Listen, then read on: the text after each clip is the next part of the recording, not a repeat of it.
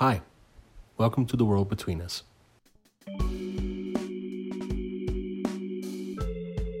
This podcast is basically just an excuse for me to talk to interesting people. Today on the show is Jerome Phelps. He's a strategy and advocacy consultant. He formerly was a director of International Detention Coalition and Detention Action. Our interview is based on this piece that he wrote for Detention Forum, and it's really fascinating. It's a kind of history of the last 10 years of the struggle against immigration detention in the UK and the development of alternatives and all of that. So some of our chat will be based on that piece, which I'll link on the show notes. Enjoy the chat. I guess I just wanted to start with the biggest possible question I can think of, which is for listeners who are not aware, can you explain what immigration detention in the UK is like? Absolutely. Immigration detention centres they're basically prisons. Some of them are former prisons, others are recently built by the Home Office to look and feel identical to usually high security prisons. But the difference is that they're not built to hold people serving criminal offences. They're built to hold migrants who've either been refused the right to stay in Britain or lost it, or are sometimes even having their asylum claim considered. So they're called immigration removal centres. They're meant to be for people who are being removed from the UK, but often people can't be removed and can find themselves locked up in what is basically a prison for very long periods. What's the injustice? What in the system? Like what's not working? Where's that part coming into it? What's different about UK immigration detention to the rest of Europe, for example, is that there's no time limit. This is indefinite detention. If you commit a crime, if you're sentenced by a judge, you know why you're there, you know what you did, and you know, in most cases, how long you're going to be locked up. And there's a logic to it. If you're a migrant in immigration detention, none of that applies. You're put there by one immigration officer, a junior civil servant. There's no automatic judicial review, oversight, and you don't know when you're going to get out. You could be there for a day, you could be there for a year. You have no idea. And sometimes in the past we were working with people who were there for 3, 4, as much as 7 years without knowing when they're going to get out. That is something that only the UK does in Europe. That is what is so incomprehensible, so unjust about immigration detention. It seems like somehow this whole issue has managed to go kind of under the radar pretty significantly for the kind of general population. How did that happen? Like, what is that a correct assessment? Is it just where I am? But how has this developed into what it is? Well, I think it's evolved. I think it's certainly 10 years ago when people really started campaigning on this, it was just not an issue. No one knew about it. No one cared about it. You could tell politicians, unless they were Jeremy Corbyn or John McDonnell, they weren't interested. Slightly less so in Scotland, actually. There was always solid Scottish grassroots and political opposition to Westminster building detention centres in Dungavel, in fact, outside Lanarkshire. But elsewhere, it just didn't have any traction. It was rarely in the news. It was only ever reported when there was a disturbance. So people just weren't getting it. That has over the last few years that has changed, and it's certainly doesn't have as much of a public awareness as perhaps it should. But that's also partly because the government's attitude has also changed. The government is moving away from this reliance on detention. 2013, the UK had the largest detention estate in Europe. It had 4,000 people locked up every night in these basically prisons. And they published plans that they wanted to expand to 5,000 places because that was what they said they needed to maintain our borders and deport people with no right to be here. That has changed dramatically. By the end of last year, the last data we have before lockdown, it was down to 1,600 people in detention. So that's a reduction of 60% at a time when much of the rest of the world is increasing detention, and there's been obviously one or two political focuses on immigration in the meantime. It's not like the immigration situation's gone away. And in fact, since lockdown, that's got down to about 300 people in detention. So something quite dramatic has shifted over that 7 years. And it's interesting. So I'll link to this piece in the notes for the show, but you wrote the article that you wrote on Detention Forum. You talk about 2015 being that kind of tipping point where then detention centers, removal centers started closing, and all of that changed. What was the tipping point? Like, how did this happen? I think two things. Well, overall, what happened was civil society, campaigners, NGOs, communities, people with experience of detention, lawyers, started sitting down together and really thinking about how to change this. We started reflecting that. I've been working on this since 2002, and for years we got nowhere. We did all these policy reports collectively. We had the evidence. We could show how appalling the impact on individuals' lives, individuals' mental health. We could show how it wasn't even working for government. No one cared. We got nowhere.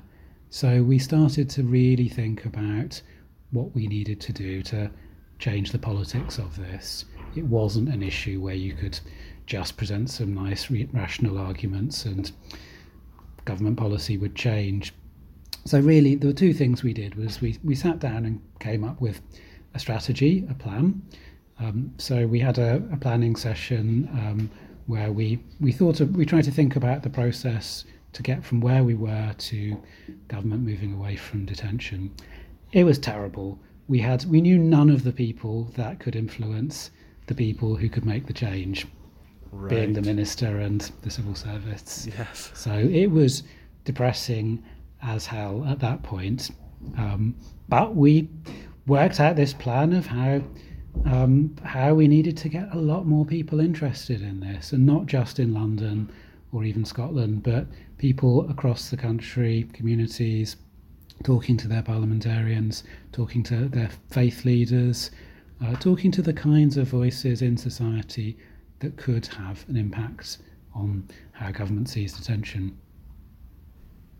Right, and it's an interesting topic because it comes to that kind of theory of how things change and how do you build a movement. And something you mentioned in the piece was, that those voices of people who had experienced detention themselves being really essential for this building of this kind of snowballing of a movement. Absolutely. It was essential. In the past, people in detention were in the public spotlight when there was a disturbance, and you would get occasionally they'd be on the news with a helicopter flying over a detention centre and people waving a flag or something. That was it, or else they were in the news because they were being talked about as dangerous foreign criminals or illegal asylum seekers, or else innocent victims by NGOs. That was in my view, no more helpful. What changed was when working with communities, NGOs, not on their own, but migrants started stepping up as experts by experience, people who know what detention's really like, who can talk about what needs to change from the point of their own lives, their own stories, and that immediately changed it, because you can think about looking up somebody indefinitely if they're a sort of an abstraction over there. They're not the same colour, probably. They're a migrant. They're an other. But even if you're a politician, if you're sitting down talking to somebody who's saying, "I was locked up for 3 years in detention. This is what it did to me, and this is what needs to change and these are the reasons why it needs to change." That's very different. That's a human being you're having an equal conversation with, and it's no longer possible for them to be treated in ways that British citizens, it would be unimaginable. Yeah, that's fascinating, and it resonates so much with the broader conversation on immigration, because even on the whole channel thing and the news from that this last couple of months, it's amazing how people who are crossing the channel are treated like an object, like an abstract kind of concept, while we have the conversation. And absolutely, yeah, that's including their voices is so important. Absolutely, they're invaders. You've got the journalist in the foreground on the boat, and their little figures in the background invading our shores. Or else they're big red arrows on a graphic map somewhere. We all have ways of blocking out other human beings, and that's what enables all of us to potentially do bad things, and politicians particularly to feel like this is a group that I can ignore. Yeah, absolutely. What are the alternatives to detention? So I know that different kind of alternatives have been proposed, but if all detention centers were to close tomorrow, what could be done instead? This was a crucial part of the change, I think, that we weren't just talking about there shouldn't be any detention. We were saying that, but we were also all saying instead to the government, this is how you can meet your policy objectives without using detention. There are alternatives to detention that have been used very successfully around the world that respect migrants' dignity, that allow them to resolve their cases in the community by accessing legal advice, by having support, stability. Then that gives people going through immigration processes a better chance of understanding the process they're in, and making long-term decisions, plans. And amazingly, if from the government's point of view, if they treat migrants like human beings, if they let them have a fair system which they understand and they can make decisions, they're much more likely to comply with the immigration rules. They're much more likely to comply with refusals if they are refused. It stops being perceived by migrants as a system that's just out to punish and detain and deport them. Right. And can you talk a little bit about how the system works today? Because that's a big feature of it, that it's very impenetrable on how you might try and appeal or try, and all of that. What is the situation right now in terms of people who are being affected by this, understanding the system that they're in? It's pretty complex, the UK immigration system. There's lots of different routes into detention, lots of different situations that can get you detained. So often you've been an asylum seeker and you've been refused asylum. Sometimes and you can appeal to the courts, and generally it's if the courts refuse your asylum, then you can be put in detention. Back in the day, until 2015, the government had a huge scheme called the Detain Fast Track, where they just fairly randomly put lots of asylum seekers in detention from the start of the process and refused almost all of them and deported them all. So one of the things we did was a legal challenge that after several years of litigation, the courts ruled that this was unlawfully unfair. So there was some legal compulsion that forced the government away from aspects of detention. Another major group of people who get detained are people who have previous criminal convictions. So some of them will have been living for years lawfully in Britain. Others might be asylum seekers or more recent migrants without status. But if you commit an offence, you can lose your right to remain. Even if you've come as a baby, lived your whole life in Britain, think you're British, if you don't have a British passport, you're potentially liable to be detained and deported. So we'd have some of these kids with Yorkshire accents who'd gone to school here and lived their whole life here, never bothered to get a passport, then discover suddenly that actually they're not British after all.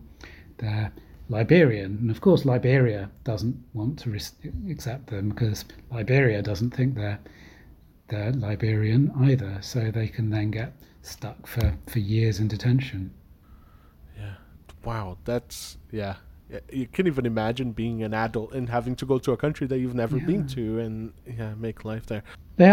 People are meant to have translators and have it explained. But what often happens is that you can be picked up in the middle of the night.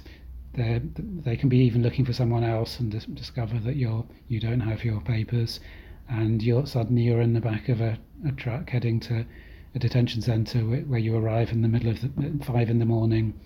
So even if you're given information, you're often too stressed, distressed, traumatised by the experience of being arrested for the first time in your life, perhaps, to take that information in. There's no nice way to lock someone up in a high security detention centre and tell them they're being deported. Yeah, absolutely. So a couple of questions looking to the future. It looks like a positive change in the last 5 years and a kind of good direction of travel, like you said in the article. Is it? How positive are you about that? Like, is the fight almost over in terms of that? Like, is the future bright in terms of like, okay, we see Yarlswood, potentially being repurposed and closing.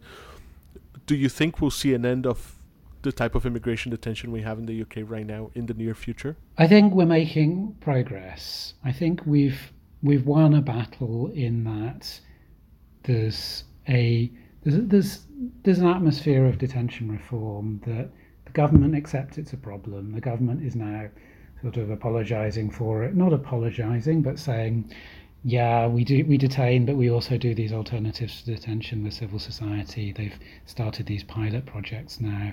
They're promised to close Morton Hall in Lincolnshire. They've temporarily closed Yarlswood, the detention centre for women. They are consistently reducing, for several years now, the amount of people they lock up. Does that mean that we can all relax and just wait for it to finish? Absolutely not. It's politics. There's one or two other things going on in British politics right now. It's make everything very unpredictable. There will still be a driver for the government to be deporting people unless they massively expand and improve their use of alternatives so that everyone can just be in the community until they resolve their cases. Then they're going to still feel they're going to still want to have some detention space in order to deport people, and there's going to be a lot of conflicting pressures around immigration. There needs to be. We're in a good place at the moment because communities, migrants, NGOs, parliamentarians, Conservative parliamentarians are interested in this issue and are pushing still for the government to introduce a time limit, which has been a key focus of campaigning for years. We still don't have a time limit. The Home Office refuses still to follow the rest of Europe and limit the amount of time it can lock someone up. So that campaign carries on. It's a campaign that, while it hasn't achieved its end of a time limit, but is, I think, pushing the government to reduce detention. And it needs to continue if we're going to gradually edge towards minimal or no detention. And I think the pandemic is an opportunity here because they can't deport people other than to a very small number of mostly European countries. There are very few people in detention now. This is going to be the big question as we all rebuild for the new normal, whether it just goes back to January 2020 and they reopen the detention centres that are empty, or whether, as part of shifting into a better way of doing things, we can take advantage of the government having done more or less done without detention for this period and try and get them onto a different track to treat all migrants with humanity as human beings. Yes. because it feels like it's the immigration conversation in general was so toxic, and especially I would say especially right now, but it feels like it's just seasons of that coming up over and over. But even the asylum seekers right now being detained, and there's been a push for like petitions and all of that stuff around children being detained and from who are seeking asylum. It feels like it's so toxic that it could at any point snap back to something as bad as before, if not worse. So yeah, it just feels very volatile right now. It's really volatile. The one major advantage we have is that detention centres are really expensive and really inefficient, because the majority of people they detain, they end up releasing. So from their own value for money point of view, for the Home Office, it's really inefficient, and it's not a great moment to be pouring lots more money into inefficient technologies. So I think we have, in a sense, the way that they've been demonising and getting the right-wing press onto a tiny number of desperate people in the Channel is appalling. But this is gesture politics. They're not really planning to do anything very structural about it, as far as we can tell. The hope is that best case scenario is probably that the toxic immigration debate carries on being toxic in these sort of small gestures, and obviously in Brexit, which is the big one. And that does free up some space for civil society communities to push in these sort of smaller niche issues like detention and make some real progress there. Right. And that was another fascinating thing about your piece, is that they don't even acknowledge that there's no limit to detention, right? So rhetorically they could never say we're closing detention centers. They can just, like, without saying anything, keep depurposing them and taking them out the back door. There's definitely something around, for a campaigner it's fascinating, there's definitely something around they are less likely to do something if you've got a very high profile demand that they do it. The dynamic for the last 5 years is we and our friendly parliamentarians beat them over the head with demanding a time limit, and they say, no, we don't do indefinite detention, we detain for the shortest possible time, it's all great, but we're closing another detention centre. So I do wonder if we'd demanded that they close detention centres, maybe they'd have put in a time limit instead. Yeah, that's right. Yeah, it's fascinating. It's really interesting. What can people listening do about it if they are not familiar with this issue, or very kind of generally familiar with it? Is there anything that people can do in response to support this fight? What people can do is follow on social media, Detention Forum, or any of the other organisations working on this. There's going to be a big annual campaign push around the end of the year called Unlocked, around getting social media momentum to show that people in communities care, and to show it to politicians, to MPs, because the way this is working is that so many MPs are hearing in their constituencies that actual people who are not NGO people like me care about detention and want there to be less of it, and that means politicians feel like they'll get some credit. It won't win them vote. It won't make them popular with all of their constituents, but if a few people praise them for doing it, then they're much more likely to go to a debate and call for a time limit. So we need that national mobilisation, which just often comes down to individuals around the country sending a tweet, writing a letter to their MP. Small things have really added up in this campaign. You can find Jerome at Jerome G. Phelps on Twitter, and I'll be sure to link on the show notes for a few other organizations that you can follow to support the struggle against immigration detention and join on future campaigns. They're also really good at offering resources in terms of writing to your MP or signing petitions and all sorts of things. So check out the show notes and follow some of those places and hashtags and accounts. You can also follow this show on Twitter and Instagram at WorldBetweenPod. We're available in pretty much everywhere that offers podcasts: Spotify, TuneIn, Stitcher, iTunes, and wherever it is that you're listening, please review us. That's a great way for people to hear about the show and for word to get out there. Thank you so much for listening, and we'll see you next week. Bye.